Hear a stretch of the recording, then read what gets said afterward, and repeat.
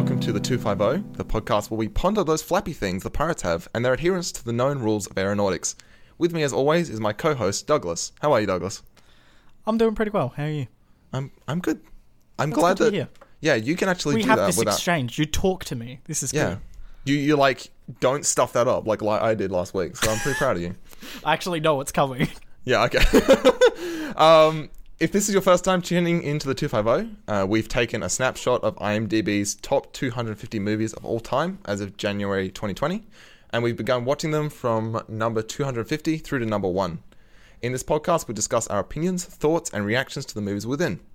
Today's movie, number 249, Laputa, Castle in the Sky. Patsu, an engineer's apprentice, finds a young girl, Sheeta, floating down from the sky wearing a glowing pendant. Together they discover both are searching for the legendary floating castle, Laputa, and vow to unravel the mystery of the luminous crystal around her neck. Their quest won't be easy, however. There are air pirates, secret agents, and astounding obstacles to keep them from the truth and from each other. Oh. Such intrigue. We've got the about the director bit here, and I actually haven't watched any Ghibli films, so I'm actually going to leave that to you. You've never... Hang on, this is your first Ghibli film? As my first Ghibli film. Ah! Okay. All right. This is going to be This is going to be a much more fun one than I previously anticipated. Great. So yeah, just a little tidbit about Miyazaki. He's one of the co-founders of Studio Ghibli, which have gone on to create a rather prolific history of animated films. Some highlights including Howl's Moving Castle, Ponyo, and The Wind Rises. Howl's Moving Castle is in the top 250, I'm pretty sure. It's a fair ways up. I think a bunch of these are. Absolutely. There's Princess Mononoke, My Neighbor Totoro, Graveyard of the Fireflies. There's plenty of technically Hayao Miyazaki's films that scatter throughout the top 250 and Studio Ghibli films. As a result, he's, in my opinion, one of the best animated filmmakers of all time. Just the way that he can consistently capture a level of intrigue, of wonder, and creativity blows my mind. How he can just do that so recurringly, and he never, in my opinion, seems to slip. I think it's pretty phenomenal. So strap in, John. You've got some more goodies coming your way. I'm strapped right in to this. I got the 5-point straps on my firmly planted at the base of his seat. Desk chair. I ain't going anywhere. Take base for the whole seat, and you'll need it. And I'll need the whole. Yeah, I won't. Sorry, I was about to explain your joke there, and that's Thank you for mansplaining my joke. Yeah, you're welcome. Do you have other animated film directors that come to mind? I'm just wondering. Wes Anderson, more or less. Oh, yeah. Wes Anderson does stop motion animation. My boy Wes, primarily. yeah, I know about him. He's good, again, but I think Hayao Miyazaki just captures a little bit more wonder for me, more consistently. Wes Anderson captures more kookiness. Wes Anderson doesn't have any animated films in the top 250, which kind of... He doesn't have any? Nope. There's Fantastic Mr. Fox is the immediate one that comes to mind. Isle of Dogs was pretty good. I watched Isle of Dogs was phenomenal. I watched that on a plane once. It was pretty nice. Oh, that's a rough one to watch on a plane, actually, because that one gets pretty sad in some bits. Yeah. It was anyway, fine. On topic. I can't really think of anyone that matches, Miyazaki's prowess, if you will. Mm-hmm. Do you have anything in this film that struck out for you, Jonathan? Any? Actually, at the outset, okay. I watched the Disney dubbed version of this film, and Jonathan watched the original subbed version of this film. Yep. For reasons that we will elaborate further on in the podcast. However, that's how we've been going about it, and I would also like to watch the subbed version later on in the future. So they both have their own little benefits. Correct. There is slight differences and caveats between both of the versions. Not to overcomplicate it, but basically the dub, generally with things like this, the original language is a bit better.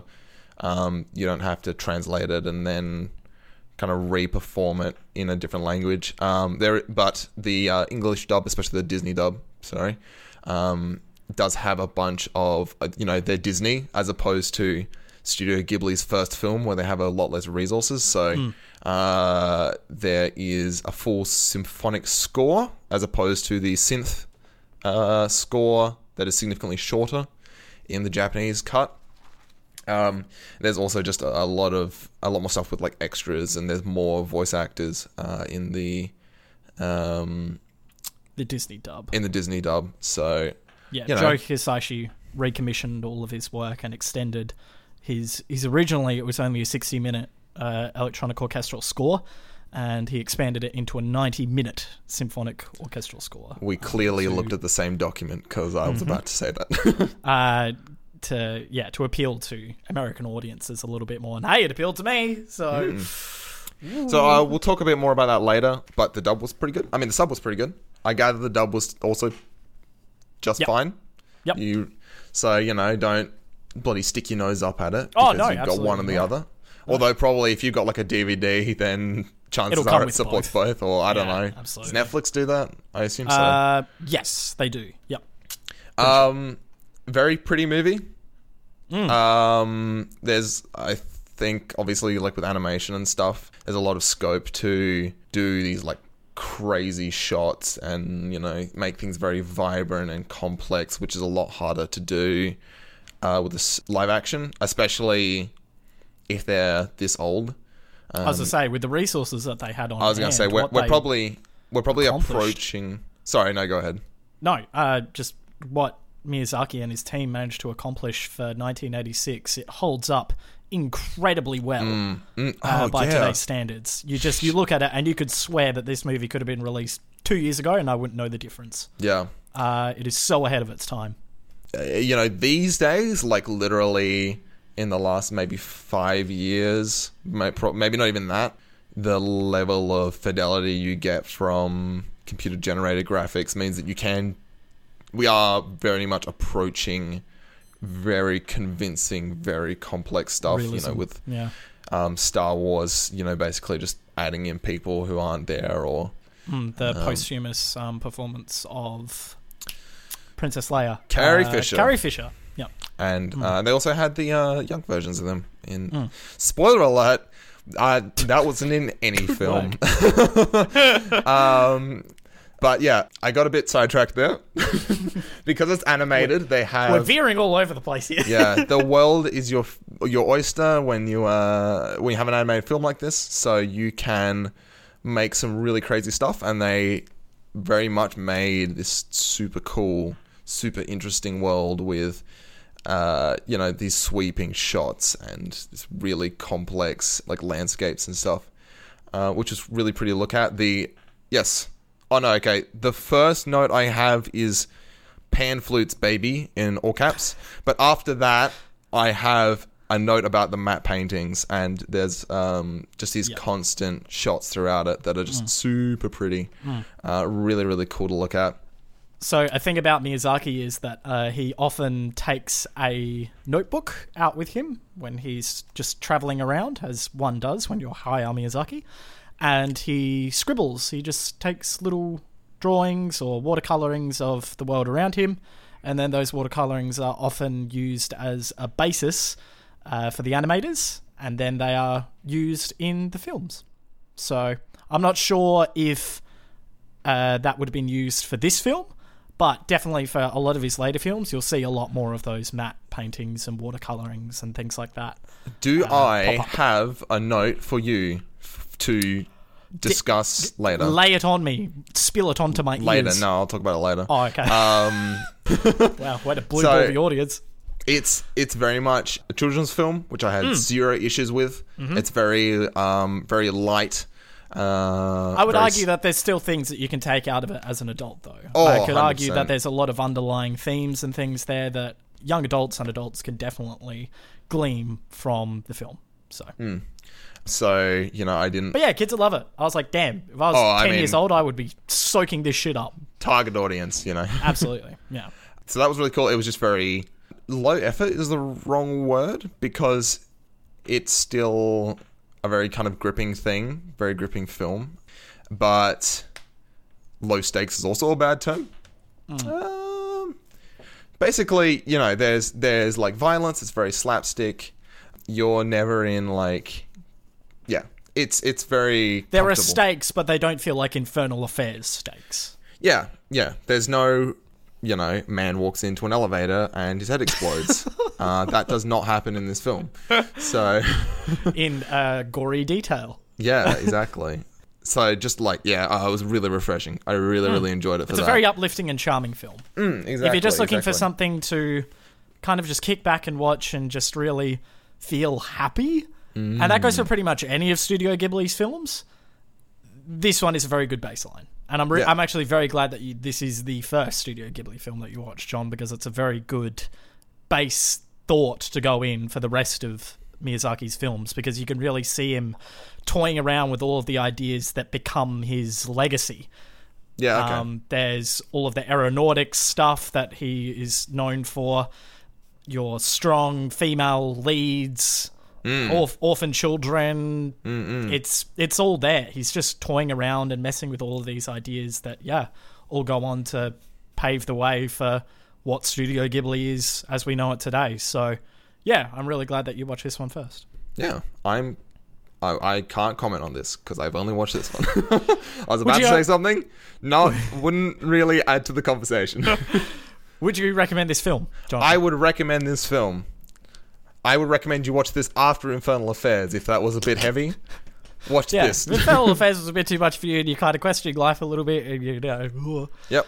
Yeah, there's no turn on existential guilt like concepts. There's no men being thrown off of skyscrapers. You will walk away feeling happy. Yes, exactly. But it was also just a good film. I was very much invested. I was very impressed by the world, and obviously the animation was delightful. Yeah, Feast for the eyes. Yeah, it's great. Yeah. And as if you can't already tell, I'm a big Studio Ghibli fan and a fan of Miyazaki's work, so obviously I recommend this film wholeheartedly. So, so go watch it. Go check it out before the spoilers come in. Go watch it, or I will hack your bank account. Is that the new threat?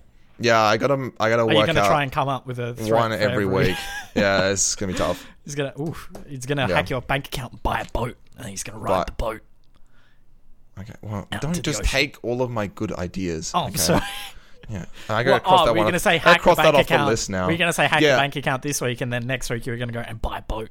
There's hack the bank account, and then there's like 40 sub-crimes about hacking bank within accounts. that. Oh, okay. Yeah, right. yeah. Well, that's a lot of continuity, though.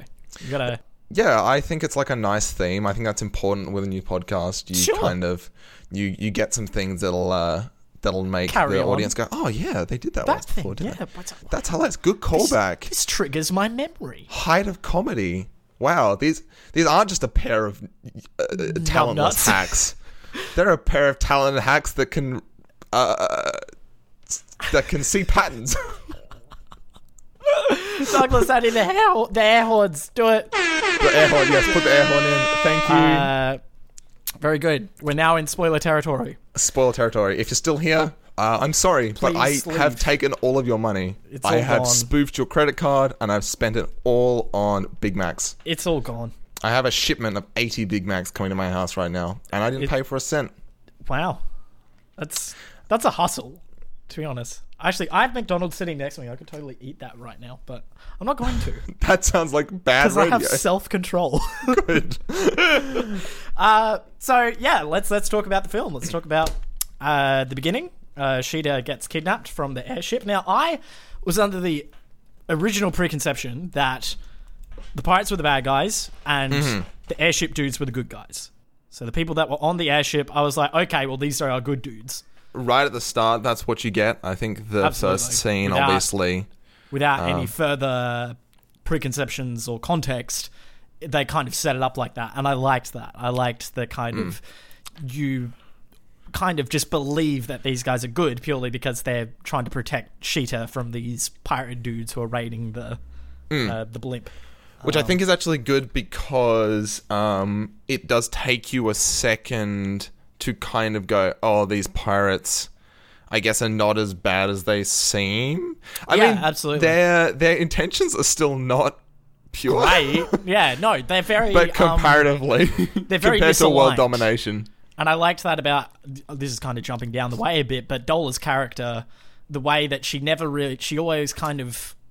Her actions were, does this suit me and the lads? Yeah, and okay. she was always kind Family of following first that kind of thing. Yeah, totally. Because I did a little bit of digging, and there's a lot of the pirates call her mother, and that's what originally I just thought she was called. I thought she was just mum, but then I did some digging and found out that Dola has 3 sons within her band of pirates, and obviously those 3 pirates would call her mum. Oh, I know all of them. No, they're not all her sons. So I did she not just know has that. 3 kids, and then they call her mum. Each one of those 3 pirates call her mum, and then the rest Yeah. of them call her captain or Dola. Yep.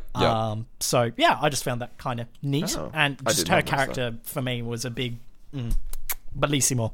Yeah, she's delightful. Miyazaki does very good with elderly characters. Just as a baseline, he is very, very good at portraying the elderly. Thanks for spoiling the rest of the films for me, Douglas. I really appreciate that. There's elderly people in every... Yeah, there'll be an every elderly person single in fucking film. the next It's film. It's a goddamn motif. It's like me and I'll be telling like, you that they're going to "Ugh." be airplanes in Wow, fucking great, House Moving Castle. Big whoop. I know that this person's not going to be bad. Thanks, Douglas. Jesus. Unbelievable. The way that they're set up definitely means it takes you a second to be like, oh, they're not that They're not bad. terrible. Yeah. They could be a lot worse. The pirates are so fucking likable. Like, they're Yeah. just... they're the best. They I are love pretty them. delightful. They are pretty good. They're such good comic relief. And, yeah, I love them. They have so many good lines. So switch back to the start. Flip back to the start because I have notes here. Hit me with I it. really like the opening. I thought that was just incredible with where they've kind of drawn it to look like a wood carving, and Yeah. I believe the opening is actually the history of the city in the clouds, or just Laputa. the Yeah. of the world in general. It's actually like historical, which now realizing wood carving makes sense. Oh, yeah, with all the trees. It and all stuff, lines yeah. up. It's like it's like a historical record Yeah. type yep. wood carving deal. Yep. That was really, really nice. Just like a little thing, but it's the kind of range they have in that animation is really, really impressive. Absolutely. I noticed very quickly just like in terms of animation quality, they have a way of making the characters feel like so real. Yeah, yeah. I noted it right at the start. Paizu, when he catches Sheeta, he like stops for a second he's like, oh, I'm going to catch her. Oh, stop. Put the bucket down, and Yes, then he grabs her yes. and he's like straining under her weight in a way that seems really real. all of those little details. and it's maybe it's less, or it's kind of like a combination of good depiction of the human form, but also things with like continuity. So there's stuff like when they get off the glider, about 3/4 of the way in the film, when they reach the castle in the sky, I think Sheeta goes to get up, or one of them goes to get up, and the other one kind of gets pulled up with them because they tied Yeah, they're themselves tied. together. Yeah. So it's Yeah. just like this cute little continuity thing, which they then sort of play into like a nice moment because Paizu picks Yeah, he her picks up him and up. they walk to the So end, cute. and that whole So bit is really fucking nice with like the sweet. dancing and everything. Yeah, it's yeah. it's delightful. so that wholesome. I was constantly like kind of watching out for little things like that. And yeah, there's things like the I mentioned before, the matte paintings. They have these. I actually was just really excited about the general landscape stuff. I was actually yeah. not unimpressed by the castle in the sky, but I actually found the world on the ground a lot more interesting More because intriguing. it's sort of like a steampunky, slightly alternate universe Victorian kind of world, Victorian era construction, but everything's very, you Sure. got these mines and stuff. I thought they You were also really don't cool. get too much screen time with Laputa, and I think No, that not also, really. you get way more screen time down with the mining town and all of that, which I think would add to that thought. Whereas with Laputa, you get up there, you hang around there for about 10 minutes, and the whole thing goes to shit, and then away she goes up into the fucking sky. So, but it does continue throughout while they're kind of exploring it and stuff. Even when they're being chased and stuff, it's all still really, really pretty. Kind of Aztec-y. Anyway, we're jumping down a little bit, but then Cheetah rocks up to the mining town after being kidnapped, and she's hanging out with Patsu. For me, Patsu was... Is it Patsu or Paizu? In the dub, it was Patsu. Okay. But for you, it might be slightly different. For the sub, is it Pazu? I think it was like Paizu. Anyway. Either way. I think I wrote it down with an I and then I scribbled it out because it's not how it's spelled. Right. So I think they pronounce it Paizu in the sub. Yeah. For me, he's immediately likable. Just such a hardworking, genuine, charismatic, lovely kid. He's just so nice. Oh. Immediately charming. And obviously got a heart of gold, which is, again, very common for Miyazaki's lead characters. They are just immediately likable, like pretty much right off the bat. He adds all of these tiny little details and things to their characters that make you go, yeah, I love this person, and if anyone happens to them, anything happens to them, I will shoot everyone in this room and then shoot myself. Yikes. I liked the boss at the start as well. He was like a very rough character, but kind of fatherly. Rough and tough. Yeah, which is cool. I loved. So when they start escaping, I loved the bit with the muscle off where they're like ripping their shirts. I wrote Popeye ? Yeah, like JoJo kind of. It had a real JoJo vibe to it. They're doing like these big like wind up punches, and then someone will do the same punch back, and they'll like stumble back in a very like. And the crowd's all animated and jeering and cheering them on. It's so good, and then like it gets starts like breaking turns out into into full like cartoon fisticuffs. brawl, which is hilarious. I did note that at that point in the I mean the whole time, the pirates are very like much more animated than the army people. They're very kind of bouncy and leany in their movements that makes them a bit more cartoon. And it starts to break down that preconception that they're like terrible they're the bad people. guys, and whereas you get I think it's actually not Colonel Muska at the start. I think it's someone else, the guy with in the black suit. But he's just like standing there looking all sus, watching like, from the alleyway. Okay. This dude's bad news, clearly. But yeah, I loved the animation for them, and it continues throughout. They're very goofy characters, so you're kind of constantly breaking that down. Big fan of that. Yeah, like absolutely. that a lot. Setting something up and then going, look a little closer, and then you go, oh, it will not break. Oh, look, it broke. That's a few movies away. Sorry, it's Aladdin. Oh, it is. Yeah, have you seen Aladdin? I have seen Aladdin. Oh, okay. Well, fuck. All right. Well. Yeah. Sorry. Shit.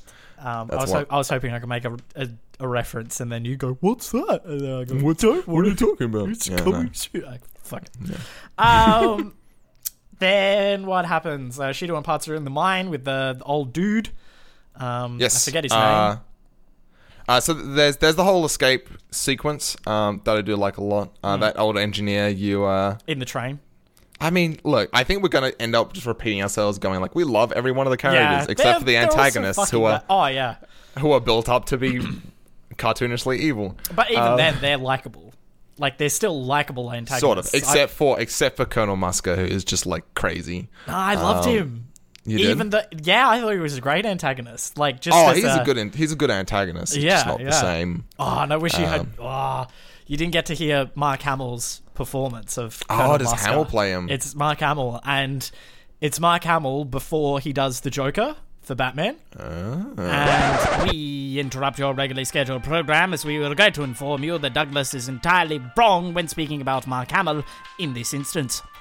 The recording of the Laputa Castle in the Sky Disney dub took place in 1998, whereas Mark Hamill began voicing the Joker in the Batman animated series in 1992. Therefore, he could not be, quote, toying with the motifs, as he had already solidified the character of the Joker 6 years prior. The responsible parties for this incorrect information have been violently sacked. We now return to your regularly scheduled program. Is that a gun? Thank you. Jesus Christ! He's totally toying around with all of these little motifs and ideas that he then puts into the Joker. This is jumping forward a ways, but there's a section where Sheeta is running away from Colonel Musker with the crystal, and Musker is walking after her through the tunnels. And he's just laughing, and it is the Joker laugh. Like, it's literally just the Joker laugh. And Lord. It's phenomenal. They whack some reverb on that shit, and it's just, you're like, he is terrifying. That is if I was walking down an alleyway late at night and I heard that shit, I would pee my pants. That's such a good match as well, because he is clearly, like, kind of, I mean, the Joker's just crazy, but he's, like, crazy with power kind of thing. Greed, and he's got a real need for power, which is, he was so good. Such a good performance, Mark. Oh, okay. So, I might run over it with the English dub then. Oh, just brush over Musker's. Just bounce over a couple of scenes, have a bit of a look. Another bit from Musker that I really liked was he's a very smart antagonist, and you can tell that pretty much straight off the bat.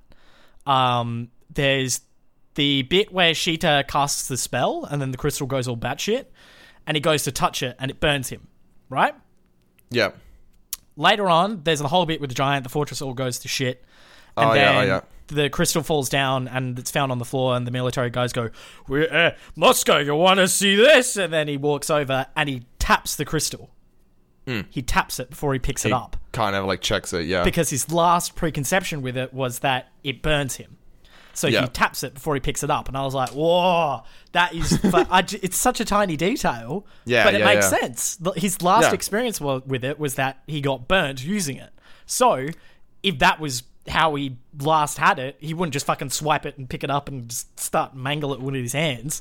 He would first tap it cautiously and then pick it up afterwards. He's ironically not a cartoon villain. I mean, he is. He has the personality of a cartoon villain. He's not. But he has like the brains of like a Bond villain. Exactly. It's really weird. It's really, really weird. But it's so good. Yeah. Okay. I love him. He's. Sorry, I just wanted to choose about Musker. No, that's okay. The mine. You did mention this. Yes. Sorry. Uncle Pom. Uncle Pom. That's it. Uncle Pom. Mm-hmm. I mean, do you have any comments on this? Because I'm just going to say that he was really nice again. Yeah, absolutely. He's a gem. And again, it's more him just making Miyazaki making elderly people so fucking lovable. Yeah. And just wise. And, the fact that Patsu and Sheeta both, they really listen into like everything he's saying. And that, Patsu obviously has a pre-established relationship with him. He's got, but he knows the guy. It's not refreshing, not for like, I'm old man stupid, where's my pick? What are you kids doing down here? I swear to God, I'll fucking kill you. And then Patsy's like, oh God, don't look at him. He's the creepy old man who's sounding the minds. Just look away. Don't just make keep eye walking. contact. Just keep walking. We don't just walk away. I don't know. That's just nice. He was just a really nice story beat. Yeah. It's kind of not throwing this whole idea at you. He's just like, this a nice is little like bit of exposition with him. This is a weird thing that came from another civilization. How did you get this? And he's like taken by the power of it that he gets all to put intimidated, it away. and he's like, you put that thing away. Yeah, it's kind of interesting character. He's not one-sided. And it was so somber when they left him, and he's just standing in the hole waving goodbye. I'm like, this is the lot. He's gonna die. Just like It's got like a really wide shot of Parts and Cheetah walking away, and then just the cave like crumbles. Rocks just all fall in and cave in on him. He just dissolves into dust from old age. Parts and Cheetah flying away in the end. They're like, "What happened to Uncle Bob?" Yeah. That's like, whatever. He'll come up eventually. Crazy old rock man. He's crazy fine. old Bob. Fucking. So they get captured at that point. Yep. I did make a note that the fortress they end up with, like, even that fortress has this like sort of rounded. It's intimidating, but also like not in a way. Yeah. It was really weird. It's like very, just not the way everything is designed throughout. Yeah, nothing ever really feels too intimidating. I liked the structure of the Goliath. I thought the general design of the Goliath was crazy interesting. Yeah, with that was like the very helicopter cool. blades on the top, and then like the rotor blades on the sides, and that's again another thing that you'll find throughout all of Studio Ghibli films is Miyazaki just jizzing himself over airplane designs, like airships and stuff. Yeah, he draws hundreds of thousands of airship designs, and it was all Airships are so cool, though. yeah. Man. It was all through. I think There's a reason they're in every Final Fantasy. His Because they're father, sick. Miyazaki's father, was a pilot in one of the World Wars. I'm pretty sure, and Right, then okay. through that, Miyazaki adapted a fondness for airplanes and their structure and design, and so from that he's just included them as a motif in all of his films. So strap in for more batshit crazy airplane design. I am so here for it. It's very, very cool. And they've got the pirates have their own airship as well, Yeah. which is Yep. constructed differently but quite neat. You mentioned the kind of military motifs. I found that really cool. The army is very convincing. And when they're not when they've got like wide shots of them or like people on the battlements and stuff like that, they seem very real. They then kind of tone it down, probably for, the whole The kiddies, child-focused tiddlywinks, vibe. Yep. So They definitely. So Miyazaki normally has a very anti-war standpoint in a lot of his films, especially in Grave of the Fireflies. Oh my god! But it's much less vibrant and in your face in this film, most definitely. Okay. His anti-war motif definitely comes through more in his later films. In this film, it does kind of feel like they're just there to be the force, Yeah, okay. the antagonistic force, Yeah. which they do it well. They serve their purpose. Yeah, I think they kind of. I'm wondering if he was trying to say something with that, but the whole looting at the end, Yeah, greed, where they're obviously, very- man's greed and Yeah. curiosity, and something like that. That's that feels like it. I guess a thematic sort of thing there. I think the what I got from that is that man's curiosity can be destructive. In that they're basically blowing apart this, old city Yeah, that that's could have right. been Just scoured like knocking for artifacts. doors down and stacking shit up. The amount of historical knowledge that was held within those walls, and they just knocked it all over, Cultural just looking for the significance. treasure. Kind of obviously first thing that springs to mind is pyramids and tomb raiders and things like that. Yeah. So much historical knowledge was lost due to people raiding the tombs. So yeah, I don't know. Neat idea. Neat. It was interesting. Hey, man, I'm not a big fan of the military, so I'm into it. Yeah, John's here for it. I can get around that. So they get taken to the military fortress. Yep. That's where we first see that Goliath, which was quite cool. Yep. A big Chekhov's gun right there. Oh, absolutely. You're just like, oh, this thing's waking up. Yeah. That's very obvious. Yeah, I really liked the giant, the robot in the fortress. I thought he served a very good purpose as a character, and his design in general is just creepy as all hell. They got the little the arm that's been cut off, the leg's been cut off, and it's got like electronics coming out, but they're like also sort like of organic. Yeah, it's really unsettling. That's really nifty, and it's kind of a fun the way that's animated, because it only has one foot and it's missing half of an arm. It's kind of dragging itself and lumbering. So it's like, it like crawls through one bit. When it starts to fly up the tower, it like hits one of the staircases on the way up because it's like not stabilized properly. Yeah. And it like melts through the door, and there's like metal dripping off of it, molten metal. Yeah. I All really, such really, details. I did really enjoy that scene. And like, even in that scene, there's like no one dies per se, not on camera. I mean, no one dies like on camera, like, you know, on screen. Except for the giant. The giant fucking gets it right down the gullet. But there is it's implied that there is a lot of collateral damage. And Sheeta knows it, because she is like bawling her eyes out when they rescue her. Remember, she's just cuddling onto Patsu and just bawling her eyes out. And to me, that's just because she is aware of the amount of collateral damage that just happened. And it's it's a pretty stressful situation. Absolutely. Like, the blood is on her hands, you know. If she wasn't at the fortress, then none of that would have happened.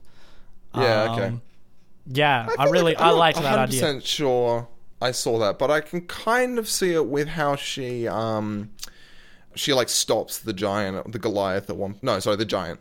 Yeah, she's watching it shoot everything, and she's like, "Whoa, hold it, buddy, stop, stop." Yeah, but then he shoots the laser out into the field, which I think was kind of more of an interesting like method of establishing, because as the clock tower explodes, the pirates and Paizu Dola and Patsu are just flying past it.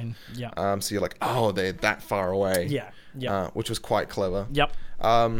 And a very like, you know, pretty tense moment as they're trying to get Sheeta away from the castle. Trying to catch her. Good rescue. Good rescue. Because there's the whole bit where Dola gets knocked out and he has to fly. Patsu's got to ride the flapter. The whole thing is very cool. It's very complicated, and there's like a lot going on, which was quite neat. Good action sequence. Good action sequence. 10 out of 10. 10. But yeah, then that's how good it was. You've rated the film. So I realized I was overstating that a little bit, but I just doubled down instead. I'm sorry. Yeah, then they pick up Sheeta, and then they head back to the pirate ship to recoup. And once again, you get more establishing stuff for the pirates and for Dola, which is great. She's definitely. I love how she puts her in the breeches, and I noticed at that point that both of them had like ponytails, like braids, I guess. In like more or less the same, which was kind of interesting. Something I spotted in Dola's bedroom in that same sequence where she brings out the breeches. There's a portrait of Dola, obviously, when she's a younger pirate, and it looks like a spitting image of Sheeta. Oh. It is like 1-to-1 bang on Sheeta. I did not notice that. And that's when I started to be like, is Sheeta Dola's daughter? Question mark. But then obviously that's not right. But just that little moment, I was like, is this a Chekhov's gun? I don't. Yeah. That's not the definition of Chekhov's gun, but that's okay. What? No, wait. What do you mean? I'm going to fight you about this. What? Chekhov's gun is the thing that's... Neither of us know about film theory. Let's fight. Let's bring up Wikipedia, goddammit. Yeah, let's bring up Wikipedia. Urban Dictionary. What is it? If a gun is shown in the first act, then it must be used in the second act. Then it must be used. Yes. I thought it was by the third. Well, yeah, sure. Anyway. You won't understand this, but the character that is in the boiler room with Patsu in the ship is very reminiscent of a character that pops up in Spirited Away, who is also in a boiler room. Just his design is very, very similar. So when we get to Spirited Away, you'll spot him, hopefully, if you remember. I'll remind you. But just his character design, his facial design, all that stuff is very, very similar. And I was like, wow. Maybe he was toying around with a kind of boiler room character design in this film and then decided to reuse it for Spirited Away. I don't know. Got those motifs down. Neat. Yeah. Yeah, it's good stuff. Continuity. Yeah, so I thought it was kind of I wasn't sure how to feel about the whole scene where she's like gets put on cooking duty because she's like a very strong character before that. But I guess she does take it in her stride. Yeah. Okay. So a couple things just to touch on here between the sub and the dub. In the dub, the Disney dubbed, they modified the pirate's dialogue regarding Sheeta, where there's the bearded dude who comes in the door holding the little thing of flowers. Yep. And he says that he loves Sheeta. And that immediately I was like, whoa, buddy. She's got to be like fucking 10 years younger than you, dude. There's a bit of a gap there, bud. Let's go, a little bit. Don't think that's legal, big man. Yeah, but... and in the Japanese version, which I'm sure you would have seen, they aspire her to be more of a potential mother figure. So she's like another Dola to them. But in the dubbed version, they think that she's a love interest because they portray Sheeta and Patsu as more in their mid-teens rather than their pre-teens. So in the subbed, they I don't know, Disney. That's still a bit weird. Weird. They look like pre-teens. They definitely do not look like mid-teens. No. So that whole sequence kind of threw me off a little bit. I was like, oh, Disney, I'm not too sure on this one, buddy. Yeah, look, that's... Mickey, give me... Ooh. Just run that one through a couple more meetings Put that one again. through Just the be filter absolutely again. certain. Yeah. No, I didn't pick that up, but... They handle it better than the Japanese one. It's less weird. Agreed. Come on, guys.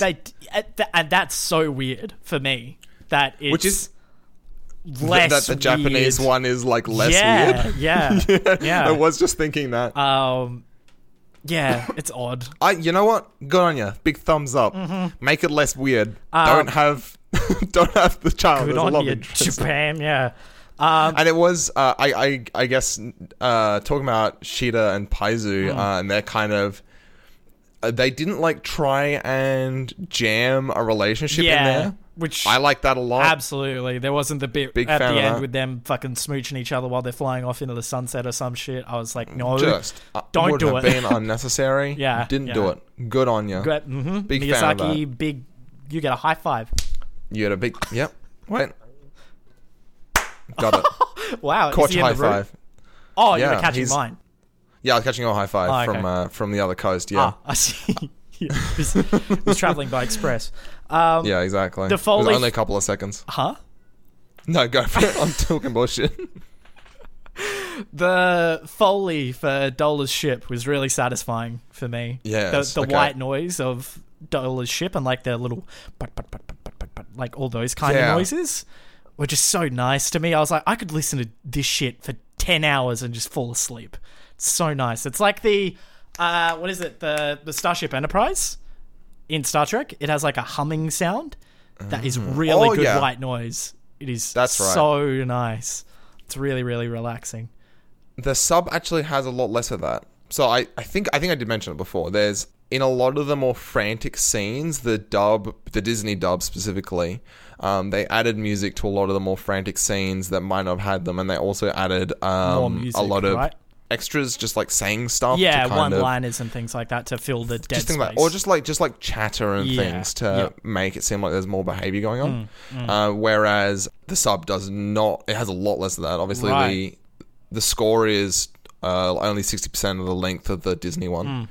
There is a sound effect for the ship, but I don't think it's multi-layered. I think it's just one sound. Kind of like puttering noise. Right. So how does that actually weigh out then? How did you feel with the amount of dead space and stuff that there was, the whole minimalistic sound aspect of the subbed? How did that sit with you? So I did watch, when I was first checking the video, I listened to it in English originally. I listened to the opening scene with the Goliath. I think it was the Goliath.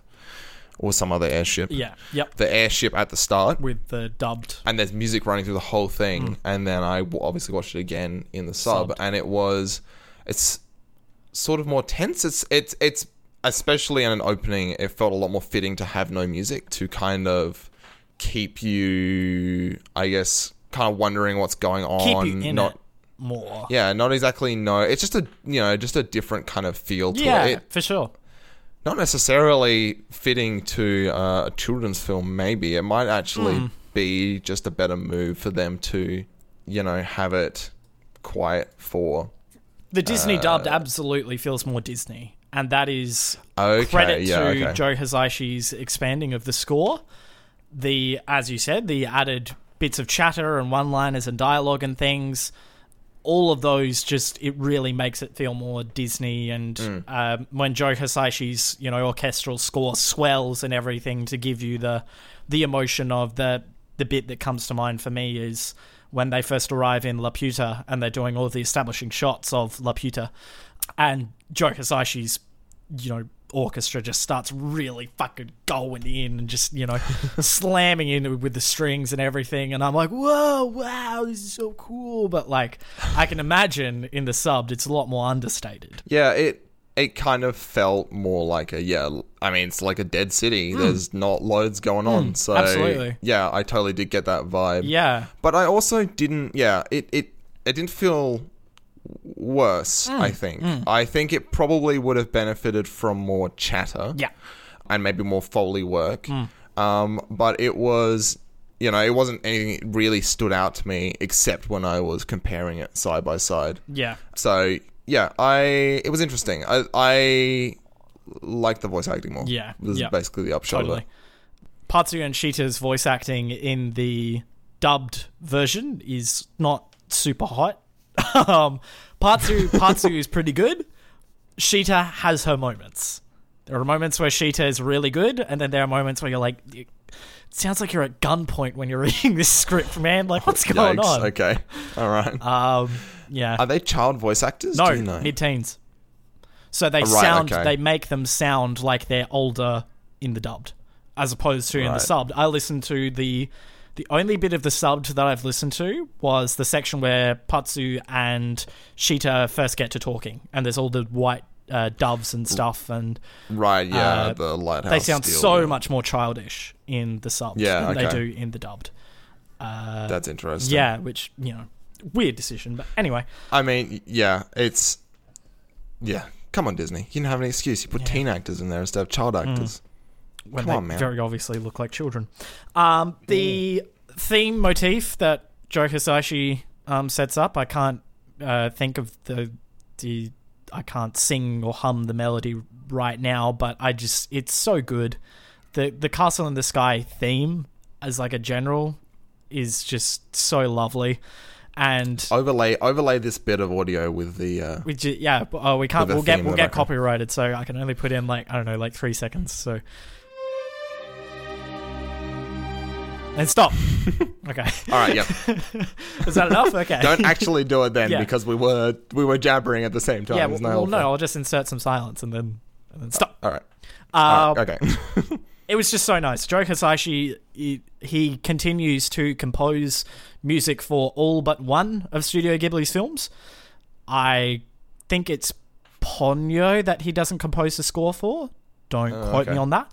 But this is him at his finest, if you ask me. Especially in the dubs, because he gets that access to more instruments, which gives the score a bit more fullness than I think it does in the subbed.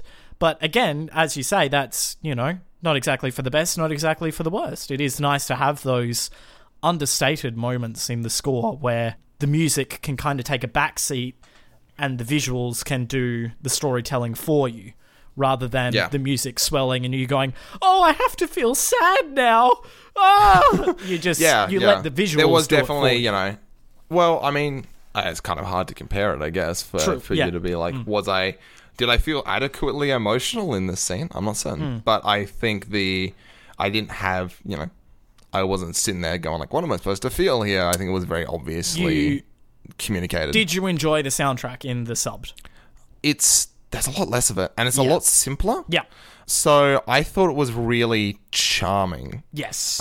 Because it is just, I think so it's minimalistic. just single track synth. Yeah. Yeah. I don't know. I wasn't actually thinking about it as much as I probably should have been. Now that I think it was good. I mean, I'm currently doing a diploma of music, so I'm obviously paying a lot more attention to composing music and the way that film and music kind of integrate. I find it really interesting. So I'll probably be batting on a lot about soundtracks. So sorry about that. I'm gonna try harder. I'm gonna work it out. Listen with the most refined part of your ear, my boy. The most refined. Getting back on track, the bit that is probably one of the most talked about bits in whenever someone talks about Castle in the Sky, the moment where Sheeta has the bit where with Dola, where Sheeta is up with Patsu in the crow's nest, as it were. And oh yeah, that was such a good scene. Dola says to, come down, shouldn't be up there, you're a girl. And then Sheeta retorts that, I'm a female and that, I can do this just fine. And I think she says so. I don't know if she says this in the dub, but in the sub she says you're a girl too. Yes, yeah, she says that in the dubbed as well. And it's just like, cracker, love it. Good writing, and obviously very progressive and very ahead of its time, and just good to see. Good to see that happen in a kids movie, and give that level of responsibility and respect to the female lead. I think is really important. Yeah. Rather than Patsu being like, it's too unsafe for you. You should be up here. Get down in the brink. She's like pushing her head down and shit. I think, I don't know. It's just, it's good. It's just good to have. Yeah. It's the main reason it's the why correct they did choice to make. They've got that one scene with like the kitchen scene. I'm like, this is a bit of a left turn from what we'd had up until now, but they then kind of turn around by making all the pirates look like massive man babies, which I guess it balances out. Yeah, absolutely. But I think obviously that's such a good thing, especially with a children's film, to be like, there is nothing stopping you to set that example for. As a girl, you can do everything the boy can do. Absolutely. Yep. I think that's really good, and I hope that we see zero complaints. Hope that from we me see more for of that in the top 250. Actually, I think we will see more in the Ghibli films. Yeah, absolutely. You literally said that before. Yep. I just a note that I wrote down here is that this movie would have been fucking electrifying in the 80s when it first came out. This shit would have been 86. Just knowing everything that we know now and seeing everything that we've seen now. We kind of take Laputa Castle in the Sky and its animation with a pinch of salt because we already have so many amazing animated films and stuff that we've seen. But for this to come out, and the only other thing really that might have contested with it might have been, I don't know, Akira, but that didn't come out till 2 years later. Nausicaa, Valley of the Wind. Is it pre-Disney? Yeah. I mean... Shit, Disney was Snow White and the Seven Dwarves, and that shit was 1960 something. I can hear you typing, so right. I'm gonna cover you for to let you go and I'm just gonna search this up. The date for Snow White and Seven Dwarfs. Yeah, it's for a movie like this to come out 37. So it's not like it's not like they were like leading the charge. Absolutely, but still, for a movie like this to come out when it did, it must have been insane, especially the same very different themes to the Snow White. Well, okay, like just from watching a Disney film and then you watch this, you can't really compare the two because they're of different cultural backgrounds, they're of different themes. I can imagine back in 1986 that you couldn't really compare this film to anything. It was just so a little product of itself. The scene that very unique. The scene that made me write that note was the section where Patsu and Sheeta are flying through the storm to get to Laputa, and it's all black, and there's all these lightning bolts and strange colors and close-up shots. I did write a note about that because of like how it looked. It's just amazing. Close-up shots of Patsu's face and everything, and his reactions, and hyper shadow. Yeah, just it's animation at its finest, you know? It was really cool. And there is definitely some kind of Disney impact with a lot of the animation. I think that's inevitable. The style is... Yeah, it's probably similar to the Toy Story effect, how, basically 3D animation, looks the way it does because the first Toy Story big, kicked its ass so fucking well. the big first 3D animated film was, all the characters were plastic. Yeah. So that means that they kind of got away with sort of a lower level of details, or were having skin look a lot smoother and stuff like that. Yep. So I feel like this would have had a very similar effect.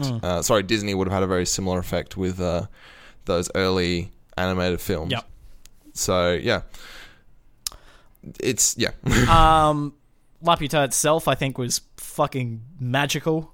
The sense of wonder that it creates for me was really cool. Like the bit where they're in the greenhouse type area, where when you're inside this bubble, you could see out to the sky, but from the outside it was walls. So it was like a two-way mirror type of effect, which, I don't know, just all of those tiny little details and the animals and the foliage and everything. I don't know. It really had me going, whoa, so pretty.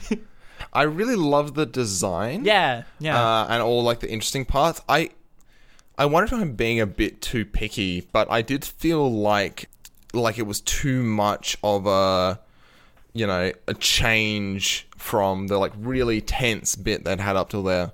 But I guess you do need kind of a break. You need that, yeah. It does go very hard. They've kind of been on the chase and had the military on their tail, and then everything's kind of been pretty full on. I guess you do get that break with just the whole pirate sequence of them on the ship, living on the ship. You get that as a break.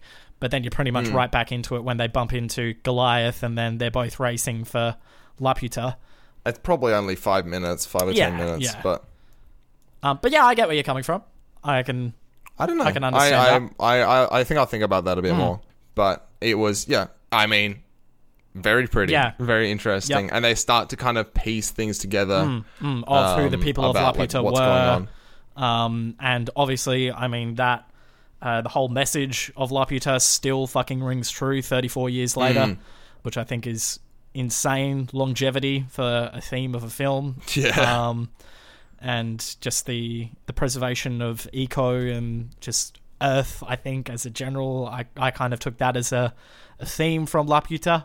And then men's greed and need for power kind of burning and incinerating both history and Earth, I think is really powerful. And the fact that it was true then and is still true now is a very big statement.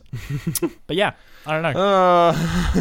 I found that whole sequence and motif very interesting, and I think that does reoccur in a couple of Miyazaki's other films as well, is the whole preservation of not just Earth, but history itself. We need to be careful of, things that have come before us, because we can learn a hell of a lot from them. So, like this movie. Wow! This is a piece of culture by definition. The movie starts to kind of round out from that point. Yeah, you get a reveal of Muska. Muska proves how truly crazy he is. Some of his animation where he's going like all wide-eyed and stuff behind his glasses. Yeah. I was like, oh yeah. I mean, it's very classic anime crazy dude. Totally. Crazy antagonist. I was waiting for him to frizzle up his hair a little bit and, dishevel his clothing a little bit, but that didn't happen. He still looked... pushes glasses up his nose and they go white. They go all shiny and reflective. No, we did not get that, unfortunately. Yeah, no, that was a good reveal. Muska's true identity. For me, I was like, okay. Kind of just we've mentioned this before, but the whole pillaging and looting thing was a bit, you kind of, it's saying a lot about, it's trying to basically reinforce its themes there, which I think it does a pretty good job with. Yep. And a lot of the stuff, I think, before they actually discover Laputa, the idea of when there's the possibility of there being something bigger, man's immediate instinct is to build defenses and to be bigger than the other thing that is bigger. Which is the whole purpose, for me, of the Goliath.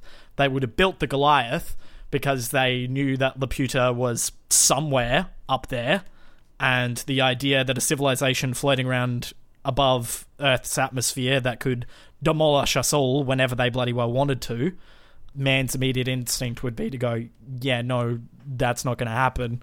We're going to build all of these defenses and military equipment to defend, quote unquote, ourselves.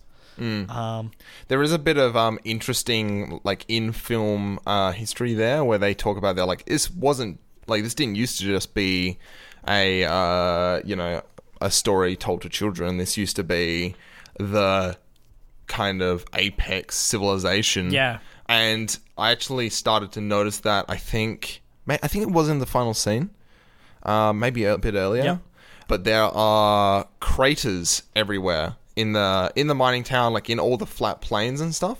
It's covered in, like, obviously the remnants of some bombings from a long past war, which was just such a tiny little thing, but it's definitely something that you'll notice if you watch it again. Absolutely. And again, all of that sort of the military and the war motifs scattered all throughout Ghibli films. You'll find them in every single one.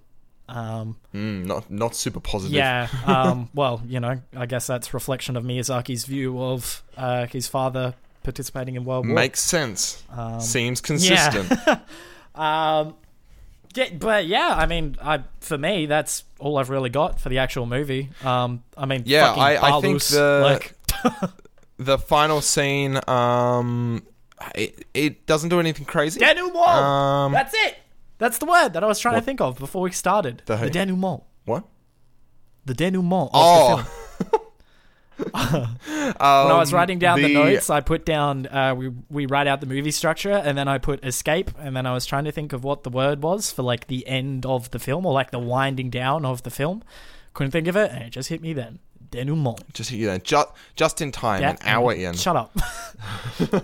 That final scene, I didn't dislike it, but I actually think I found the earlier parts of the film stronger. For sure. It does tie everything off in a nice, neat little bow, and then sends them off on their way, Kind of, not stereotypical, but kind of tracks some safe. Common beats. Very safe. Of, like, yeah, so... But also, it is the 1980s. They don't have too much context for other... They had a few movies back in the 1980s. Sure, but, like, I don't know, yeah. They've been shooting film for, like, 100 years at that point, or something close to it. Let's see. I have a note that the core of the city in the castle in the sky looks like Ramiel from Evangelion. That's not helpful to anyone, because that dude's just a fucking, what are the 8-sided shapes? Not valuable note, Jonathan. Thank you. 8-sided, what? What's that called? Like a crystal that has, like, it is a shape that has 8 sides to it. Do you want me to keep talking so you can search this up? I can hear you typing. I really enjoyed Castle in the Sky. Vamp. It was, I added, actually, something I can talk about that has mild merit. I liked that Patsu and Shita didn't join the pirates at the end. I liked that they went their separate ways. Because that, to me, was a very obvious choice that because, Dola obviously has the attachment to Shita, and Patsu's, there for the lads, and he's kind of there for Shita. And he enjoys the ship and everything.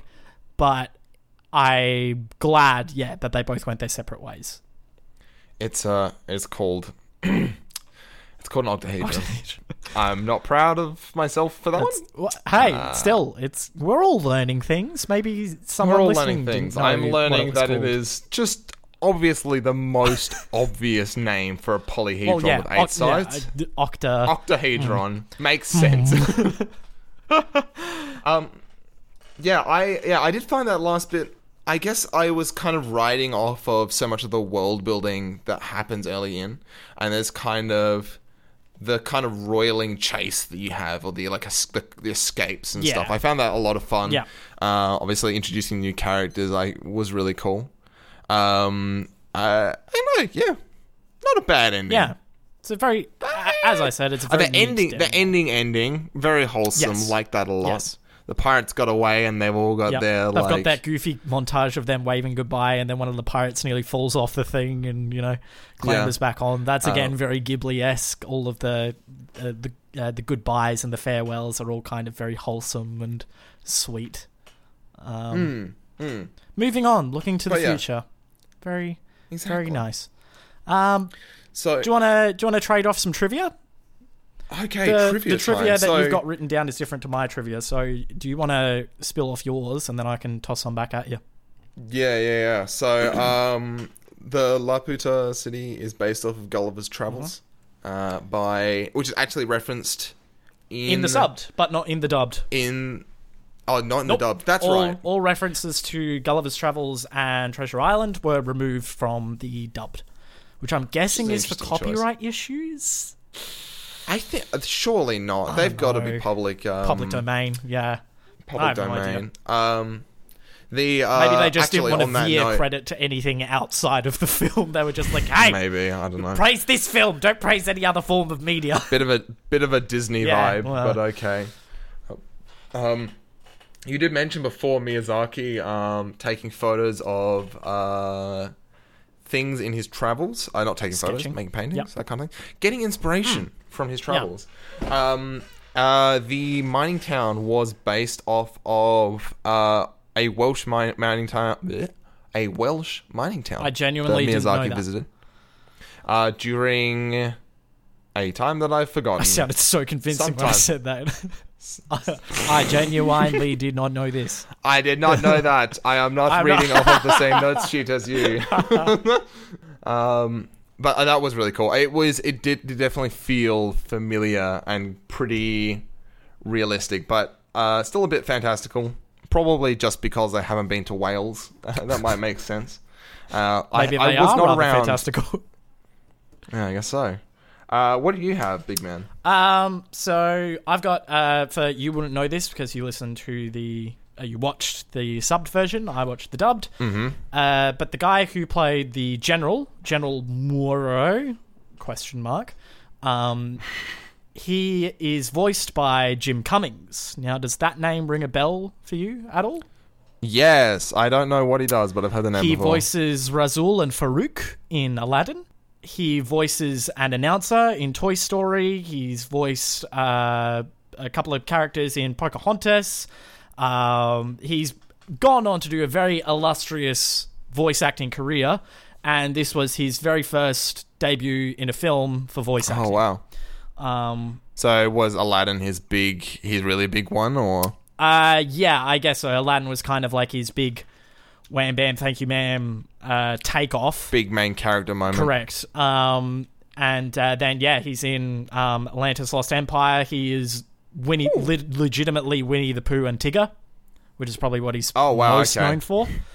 Okay. He's done just... Why didn't you open with that one? That's a much better one. Well, he was first in Aladdin as Razil and Farouk, and then obviously went on to then establish the character of Winnie the Pooh and Tigger. Okay. He's just done pretty much everything and anything for Disney in terms of side characters. You will know his voice just from... You'll hear the voice and then you'll go, where? I've heard that before. I don't know where, but I've heard it before. He has... Is he the guy that plays the piggy bank in Toy Story? No. Or is that a different dude? He does a lot of stuff as well. I know about that one. Disney seem to have a very tight-knit group of characters where they go, there's this character that's in about 3 shots and we need him voiced. Let's just call him Jim Cummings or the dude who voiced the piggy bank in Toy Story. Oh, okay, I see. And they just, they just fill in the gaps because they're good at what they do. Jim Cummings has also gone on to do a lot of stuff for video games. In particular, what I would most know him for, in the Kingdom Hearts series. Oh. He voices Pete, Winnie the Pooh, and Tigger. Okay, well that makes sense. Kingdom Hearts is one of my favorite game series of all time. If you haven't played it, go play it. Also has a lot of Disney content in there. Also has a lot of Disney content, so if you like Disney, then go for that. But he's done a lot of voice acting stuff, so it was really cool to see him before he got big, I guess. To see him do something Studio Ghibli-esque, and of course Mark Hamill, both very interesting. Hironobu Sakaguchi, who was one of the creators of the Final Fantasy franchise, cited Laputa Castle in the Sky as a form of inspiration, especially for Final Fantasy VII, which makes total sense with the amount of airship designs and stuff that go on in Final Fantasy VII. Yeah, okay. That's kind of a mainstay and the with Final Fantasy steampunky vibe of Final Fantasy VII. That's very obvious. Obviously, this film was a big milestone for steampunk and just the pop culture and the culture of steampunk. Yeah. BioShock Infinite was another game that cited Laputa. Oh, really? For okay, reference. that makes sense. Given that BioShock Infinite is a game set pretty much all in the sky. Do you ever go down to the ground in BioShock Infinite? I don't think you do. You start on at the ground, yeah, in There's the whole boat, lighthouse right? thing. Yeah. But that's it. But then the rest of it's in the sky. Again, makes sense. Airship time. Atlantis of the Lost Empire, Wall-E, and Up also cited Laputa Castle in the Sky as a source of inspiration. Wall-E and Up are two films that are on the top 250, so they will rear their gorgeous head once more. Atlantis the Lost Empire is not, and I think that's a damn shame because my sister, my father, and I thoroughly enjoy that movie. And this film has a lot, there's one bit in Atlantis the Lost Empire that it's such a dead ringer for the scene where all of the military are rampaging and pillaging through Laputa. There's a scene that's pretty much the mirror of that in Atlantis the Lost Empire, and I wrote it down. I was just like, it's so Atlantis. You can totally see the inspiration. Laputa Castle in the Sky is also the source of one of the most tweeted moments in history. When the film... Wait. What? Let me explain. Continue. Let me explain. Let me elaborate. Yeah. It was the screening of the film in 2013, I do believe it was, in theatres. And everyone tweeted Balus at the same moment that Patsu and Shita say Balus. And I believe it was tweeted about 140,000 tweets within about the span of 5 seconds. Wow. So that was the most tweets in relation to one moment in Twitter's history. Pretty neat. And then, obviously, all of the references to Jonathan Swift's Gulliver's Travels and Robert Louis Stevenson's Treasure Island are scattered throughout the film. So we both wanted to talk about influences. I mentioned this to you. Unfortunately, all I had written down was Legend of Zelda. Apparently, the Breath of the Wild and also, I believe, Twilight Princess have the same kind of vibe of this ruined civilization with robots that have kind of become part of the countryside and then rise up when the kind of technology of the old civilization gets not reinstated, but you know what I mean? Revived. And also that one scene in Nichijou where it's an opening bit and they're on an airship. Are you literally going to try and reference every single film in the top 250 to Nichijou? Look, maybe. I wasn't trying. This came to my head completely unbidden. The opening scene where she's looking out the window, it's just like one scene in Nichijou. I promise you. So yeah, that's pretty good. It's obviously, I mean, from everything that we just stated, this film is left its mark in pop culture, in steampunk, in obviously a massive influence on video games. It's quite prolific, which I think is fantastic, and it's good to see where some of the sources of the inspiration came from. I think that's really neat, and that seems to be at the moment a very recurring theme with the top 250 is that there's films that lay the groundwork for other masterpieces big and cultural trendsetters, other inspirations, which I think is really kind of gorgeous. Like Infernal Affairs was almost the predecessor to Martin Scorsese's The Departed. Pretty much takes the similar version of the screenplay and then reboots it into a more English setting. And then, this film paving the way for steampunk culture and numerous other art forms. So, yeah, this is a good movie. It's really cool. It's one of those things where I had this with a couple of things where you kind of watch something, you're like, that's a bit stereotypical, and then you realize this is the one that made the stereotype. Exactly. It's crazy. This is where that theme came from, which is quite cool. Oh, another tidbit. I watched this on the 6th of January. The 5th of January was Hayao Miyazaki's birthday. So, happy birthday, bud. Miyazaki. Love you. Yeah, keep on fighting the good fight. So we might wrap it up. Just first and foremost, we have had a couple of viewers ask about films that might drop out of the top 250 as it kind of changes. Rest assured, we're working on a static version of the list from the start of the year. So I think we might try and make it publicly available on our socials so you can kind of see where we're going, what's coming up. If you want to pick out a film that you know pretty well and you want to hear about it, then you'll be able to do that. We also have our social media more or less set up. So we are 250 pod, all English words with no spaces in between them. TWOFIVOHPOD. We're currently on Twitter and Instagram. We have email. If you want to write us a hate letter for our opinions. If you want to abuse me for the dumb shit that I say, then that's where to find me. Hit straight into the spam filter. Hell yeah. Filter all words that include all emails that include fuck and put them in spam. If it's anything related to bricks or bank accounts, that is immediately removed. We also have personal letterboxd accounts. Mine is UUUPAH. And mine is IENZO KNIGHT. That's Ienzo Knight. All lowercase, all one word.